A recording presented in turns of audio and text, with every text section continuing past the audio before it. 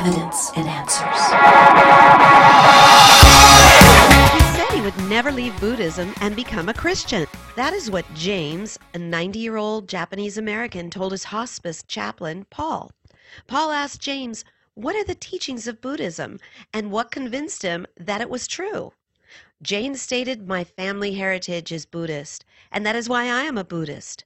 It was a few weeks later, 90-year-old James came to faith in Christ. So what happened? How did Chaplain Paul reach this man for Christ? You're tuned to Evidence and Answers radio broadcast with your host, Pat Zukeran. Pat is an author, teacher, and international speaker in the area of Christian apologetics, the defense of the Christian faith. Today on our show, Pat and his guest, Chaplain Paul, will be sharing his story and explains why we should never give up on our family and friends, no matter how old or resistant they are to the gospel message. Now, with part one of this two-part interview, is our host, Pat. You're listening to Evidence and Answers, where we provide compelling evidence for faith and hope in Christ and biblical answers to the issues of today. Well, the decisions that we have to make about life and death are some of the most difficult and important decisions we're going to make, not only for ourselves, but for our loved ones. And someone who's involved in making those decisions each day or helping patients make those kinds of very important decisions each day is our friend here, hospice chaplain, Chaplain Paul. And Chaplain, welcome to Evidence and Answers. Thank you, Dr. Patrick. It's an honor to be here. Well, you know, these kinds of big decisions are the type that you face every day yourself, and you're helping patients make those kind of decisions. So this is really real life situations that we're talking about here, where faith and practice really come together in real life situations, isn't it? Right. Yeah. So hospice is really a life and death environment. So people are living and then they get given a 6 months prognosis to live. And then usually within that time frame, they pass on. So it's a real job, to say the least. Yes. Give us a description of what you do. Okay, so I'm a chaplain, a spiritual coordinator. When patients want care, I can provide for them from their faith background. So that's providing for them, and I can provide directly to them from my faith background, which is a Protestant conservative chaplain. So I preach Jesus to them. I share the gospel. I share Bibles, Christian literature, encourage them to participate in fellowship and accountability and worship and prayer. So that's the gist of what I do. How many years have you been working as a hospice chaplain? As a hospice chaplain, about 9 months. As a pastor, over 8 years. Yes. Now, how did you know God was calling you into this particular line of work? Good question. Since I was about 8 years old, I knew that God was calling me to the pastoring field. And as life progressed, I felt called to be a chaplain specifically. And through knowing what people's stories are and being able to partner with that and sharing Jesus and comforting them, in a general sense, pastoring and chaplaincy is what I'm called to do. Specifically hospice, I believe, is perhaps a seasonal time in my life. But why am I a hospice chaplain now? I was looking for jobs that were in the pastoring field, and I saw that one, and I believe the Lord led me to do it. And I prayed about it, did the interview. I had a dream about how the outcome would be for the interview, and the dream came to pass. And I'm walking into what I believe God has called me to do. Yes. Now, these are some of the biggest decisions these people and their families are making. So how important is faith and your worldview when it comes to your work? I think it's the most important part of the whole job. So if I come in there with a worldview that doesn't care about who they are or doesn't care about what's going to happen afterwards, that's going to shape how I interact with them. But I come from a Judeo-Christian worldview. It's expressed in conservatism, evangelicalism, Protestantism. I believe that the authority in life comes from God's word. It's inspired by him. It's completely inerrant. And from that framework of knowing that God has given us his message, his heart, I then frame all of my interactions with my patients from that foundation. It believes that the timeline of humanity is directional. It has a purpose. It believes that there is a God, there is a sovereign Lord who is Lord of all, that we are here for a purpose, for only a season, and that at the end of this life, there is finality for what we're experiencing now, and it moves on to either eternity with God or eternity apart from God. So that definitely frames my interactions with my patients. The evangelical part comes in as I need to be gospel centric, evangelize the good news. And I need to be proclaiming that to my patients, letting them know that there's a good opportunity for them to be joining for the rest of eternity. So that's a quick summary of how my worldview shapes my hospice chaplaincy. Yeah. Now, how important is understanding your worldview, not only in the kind of line of work that you do, but for every Christian to understand what is a worldview, and especially the Christian worldview?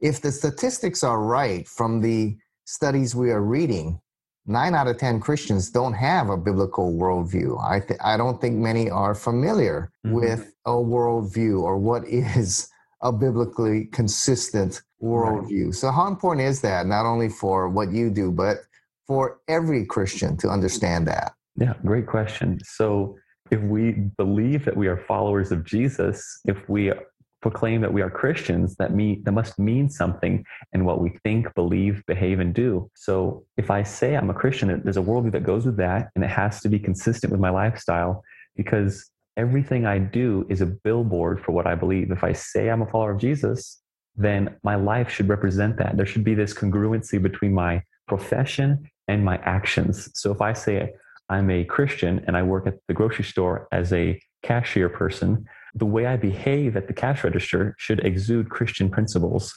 because my worldview, how I believe and perceive the world, should be influencing what I'm doing. If I'm a politician, my politics, my voting stances should reflect what I believe and do, which should come from the worldview that I have. If we say we're Christian, we should be voting pro-Christian. We should be voting pro-gospel. You can just fill in the blank of whatever job you have, you should be doing it from your worldview in a consistent manner. I believe it should be a Christian worldview, so we should be behaving in ways that are congruent with our worldview. Yeah, Christian faith is not just about me getting to heaven. As you explained, it's an all-embracing worldview of how we view reality, and it answers the big questions of life, origins, meaning, origins, where do we come from? Meaning, why am I here? Morality, how do I live? And eternity, what happens after death? And the Christian worldview, well, any worldview should answer all 4 of those questions. And you and I believe the Christian worldview best answers those 4 questions. Not only do they give the best rational answers, but also there's the most compelling evidence to support the Christian worldview over any other. Isn't that right? I absolutely believe that. If we say that we are Christians, then our morals should reflect that. Our purpose in life should reflect that. Our understanding of time should reflect that. Everything should be coming from the place of how we perceive reality. Some people call it a paradigm or a frame of mind or a perception or your lens or your view. Worldview is a great term for it. The worldview should be influencing everything you do. And if it's a Christian worldview, the Holy Spirit can enable us to walk out what that looks like. Now, people should be asking those kinds of questions, those 4 big questions, yes. In their elementary and high school years. Unfortunately, a lot of us don't ask it later on in life. I was asking those questions in high school and found the Christian worldview to have the best answers with the strongest, most compelling evidence. But people that you work with there at the hospice now, I'm sure that they are serious. If they've never addressed those issues before, I am sure that they are asking those questions at that moment. Are they asking those kind of questions? Sometimes they'll ask questions like, if I commit suicide, what happens when I die? What's going to happen? I'm scared to die. What's happening next? Chaplain, I want to die right now. Help me die. Can you pray to God that helps me, that just I die right now? They're done with this life. They often don't use the term worldview, but there's often something underlying their question. It's contentment in living. It's discontentment in living. There's something going on. Usually it's a struggle with their existence or with what's coming next that orients their questions. Now, you are not particularly at a, quote, Christian kind of organization you're working for, but are you allowed to share your faith while working for the company that you're working for in the kind of hospitals or hospice centers that you are at? Yeah, great question. So according to the books, I am supposed to be providing spiritual care to the patients in a way that ministers to them, that honors their faith background. So if they're a Muslim patient, I shouldn't try to proselytize, and proselytization is the definition for that, is basically trying to get somebody to get to where they don't want to go. So if they don't want to become Christians and I'm trying to force Christianity on them, technically by the books, I'm not supposed to do that. Do I share the gospel with patients that have not asked for it? I have. What did Jesus say to do in Matthew 28? Go therefore into all the world and preach the gospel, baptizing them in the name of the Father, the Son, and the Holy Spirit. And lo, I am with you always, even into the ends of the earth. That's our calling in life. It says in Acts 1:8 that Jesus said, wait in the city of Jerusalem until you are filled with power from on high, and then you'll be my witnesses into the uttermost parts of the earth, Judea, Samaria, etc. I encourage you who are listening to read these passages of scripture and to test what I'm saying. There's a calling that we have to be heralds of God's truth. And there's a hierarchy of legislation in this world. God's word is supreme. It's at the top. Anything beneath that needs to subjugate itself to God's word from heaven to say, preach the gospel. And somebody's limiting me from doing that. I'm going to obey God rather than man. Yeah, so you can't technically go in there and just do evangelism straight from the start, but you can, what I call, prime the pump or salt the oats. Yes. Because they're wrestling with those great questions now. What was my life all about? Right. I'm not taking any of this with me, when I breathe my final breath. So what was my life all about? Or did I actually really live a good life? Or what happens? Suddenly they realize, you know what? I'm going to spend a whole lot more time on the other side of eternity's door than on this side. Right. Exactly. What's over there? I mean, are those the kind of questions that they are asking and wrestling with now? Some are. There's a plethora of issues people are working with right before they die. Surprisingly, a lot of them are ready to die. I'll have a lot of centennial patients that are 105, 104, 103 years old, and they feel ready to pass on because they've lived a full life. Others are discontent with their physical condition being as it is. It's limiting. They can't do the things they once did. So they're ready to die in that sense. Only a few, and there actually are a lot because I've done this job for a while now. So there are several who have major questions about what's next. And they're scared because people often don't fear what they understand completely, but what is unknown can be fearful to them. So eternity, or some people view annihilationism, or some people view karma or reincarnation, to them that's fearful because they don't know what it is. So they have questions about that, and I get to speak into it. Well, so what are some ways in which you prime the pump, in which the doors can open for this kind of conversation to take place? Great question. We should use scripture as our example on how to prime the pump. So we look at Mars Hill in Acts 15.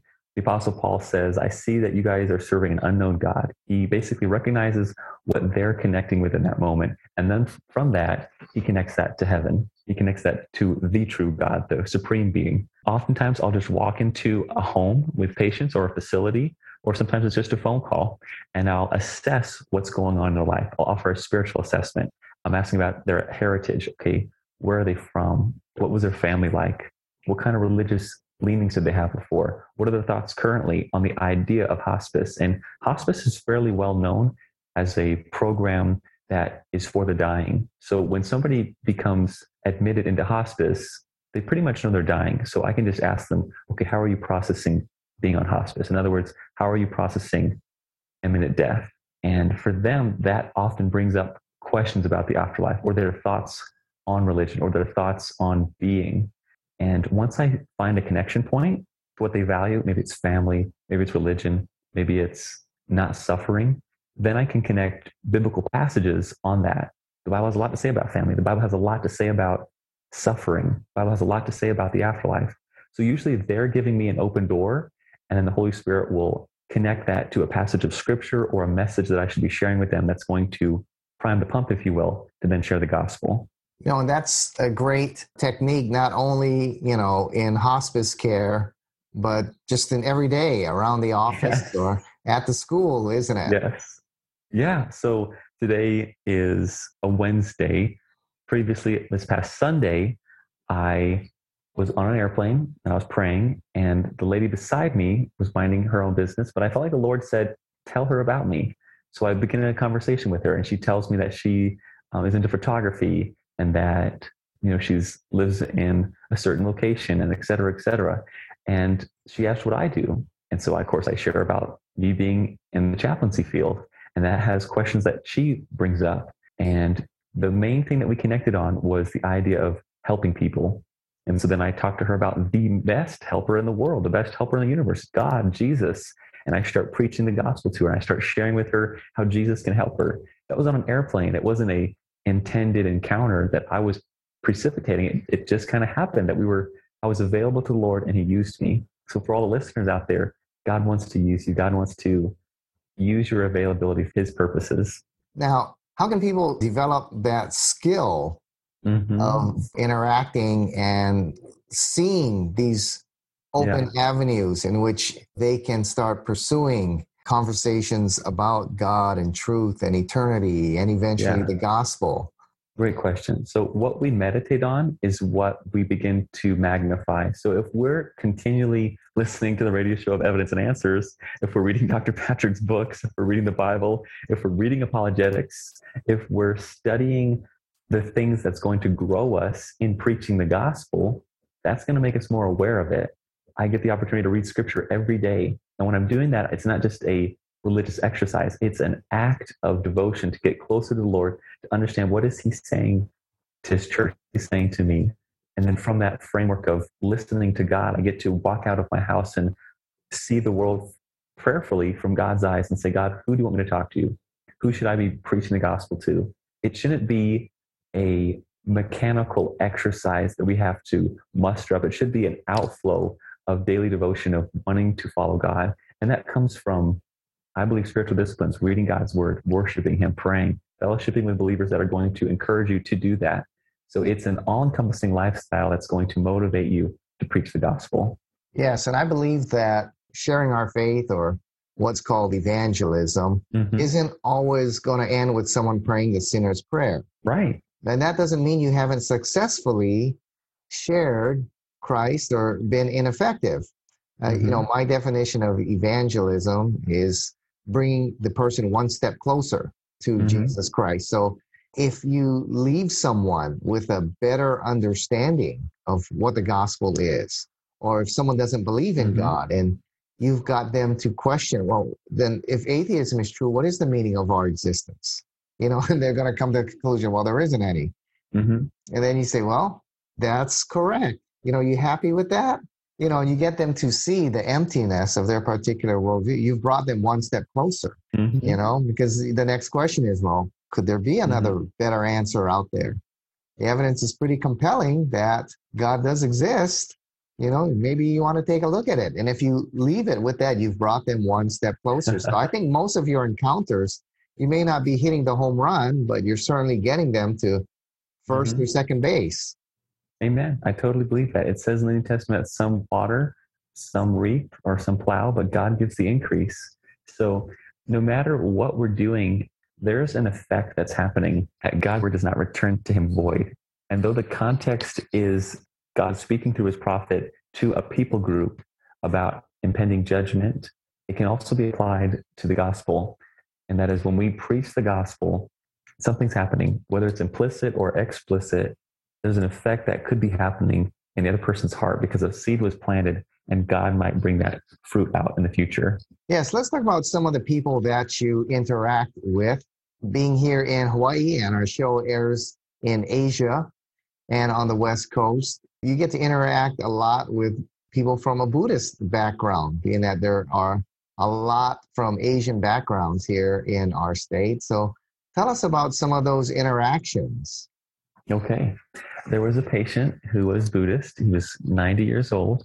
And I called the family, and the daughter answered the phone. I said, hello, this is Chaplain. Can I come over to the house and give you a spiritual assessment for the company's protocol? And she said, yeah, I think my dad would like that. So I get to the home, get invited to the living room. I meet the father, the hospice patient who's 90 years old. And he begins to tell me about his condition. And the wife's like, no, just let's focus on why the chaplain's here, the spiritual aspect. Oh, well, chaplain, I'm not really that spiritual. I grew up Buddhist, but it was more like a Sunday school thing. My parents are Buddhist. They believe it. I really don't even know what Buddhists believe. Oh, okay, sir. All right. Yeah. So tell me about how you're processing that. well, my son-in-law, like they're Christian and my son is Christian, but I don't know. I have so many questions. What do you think, Chaplain? There you go. The pump's been primed. He led the conversation. I then asked him, well, I can share with you what Buddhists believe and I can share with you what Christians believe. Is that what you're asking? Yeah, tell me about that. I shared what Buddhists believe from a Christian worldview. They desire to not be suffering. They desire to not have attachment in this life. They desire to reincarnate into something that is a being that's less suffering, eventually to reincarnate into not experiencing anything at all, like having no feeling, having no attachment. But I also shared the pitfalls of Buddhism, and that is you cannot function in this world as a human being without attachment. If I slap somebody across the face and they say, ow, were you attached to your feelings? Like, aren't you supposed to like not have attachment? That's an unattainable goal that he wants to, or at least he was describing at the time, this desire to adhere to Buddhism. So I asked him, okay, so is your desire to reincarnate into something that's suffering less? He had no assurity that would happen, even if he had good karma or good deeds in this life. I shared with him Christianity. I said, okay, well, the gospel is God made everything. He has a purpose for your life. He's inviting you to follow him. He wants to forgive you of everything bad you've ever done. He wants you to apologize, be remorseful, and turn from the ways that you've once walked, and that is a way against God. Ask him to forgive you, and he's going to renew your life. And he wants you to spread his message of the gospel everywhere. Even though he only has, less than 6 months to live, that's the intention God has for him, to be a light of the gospel in his home. That made sense to him to an extent, but he had a lot of questions. He had a lot of things against becoming a Christian. So we shared them. He said, well, I know those Catholics, they eat fish on Fridays. And then his daughter was listening and said, Dad, you don't eat fish anyway. So it was just something he was kind of presenting as like, oh, well, this is my shield for the faith, like my shield to do this. He was concerned about having his life limited. He didn't like the idea of not being able to do whatever he wanted. His daughter then again chimed in, Dad, you don't go anywhere. You're on hospice. You're at home all day. You have no ability to go out and do anything that maybe Christianity would restrict you from. He wanted to honor his parents. His parents had lived into their 90s as well, had died many years ago. And the thought of doing something that was different than them was a struggle for him. He didn't want to let go of the traditions of the past to step into the new.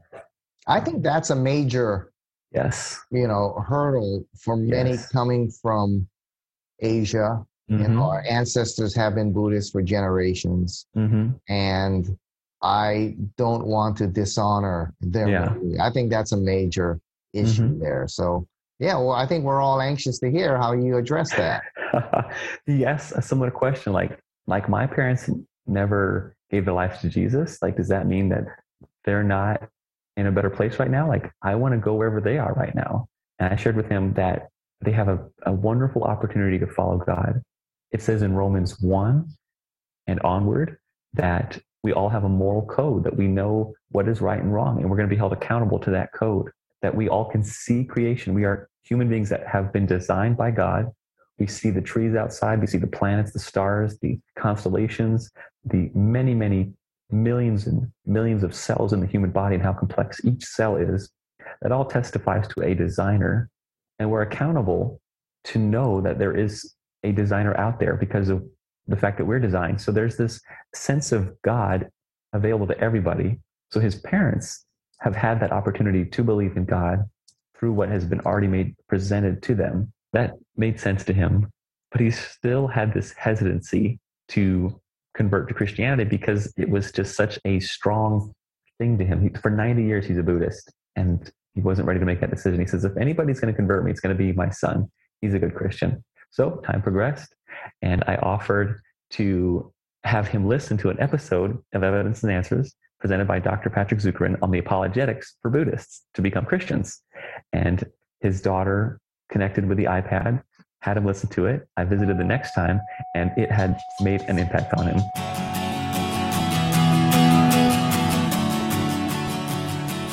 We've run out of time. Thank you for joining us here on Evidence and Answers radio broadcast. We hope you enjoyed today's show. If you would like Pat to speak at your church, Bible study, or perhaps hold an apologetics conference, Give them a call locally in Hawaii. That number is 483-0586. Or you may contact them through the Evidence and Answers website. That's evidenceandanswers.org. To keep quality broadcasts like Pat's on the Air, we rely on generous support from you, our listeners. For the opportunity to donate, head on over to our website. Once again, that's evidenceandanswers.org. And you may do so right there online. You'll also find we have a wide variety of resources available to you, including articles and additional audio for you to listen to or download. So be sure to share our website with those around you. Evidence and Answers would like to thank one of our sponsors, Honolulu Christian Church. If you don't have a home church and are looking for a great place to connect and grow in Christ, check out Honolulu Christian Church. For service times, log on at honoluluchristian.org. That's honoluluchristian.org. Join us again next time on the air or online as we provide compelling reasons for faith in Christ. That's Evidence and Answers with Pat Zukeran.